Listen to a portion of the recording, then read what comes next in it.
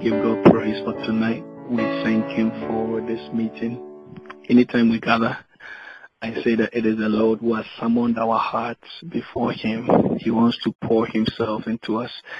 The Bible says that He has called us into the fellowship of His Son Jesus. There is a fellowship just with the Father. That in eternity past, hallelujah, there was a koinonia, a communion between the Father and God that always kept them as one, and they were never separated. So when Jesus came on the earth, even when He was on the earth, He said, I and the Father are one.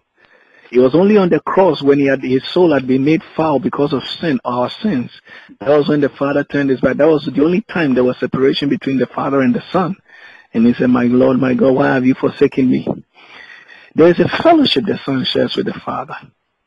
And we also, as sons of God, have been called to where God pours Himself into us through His Word. Hallelujah.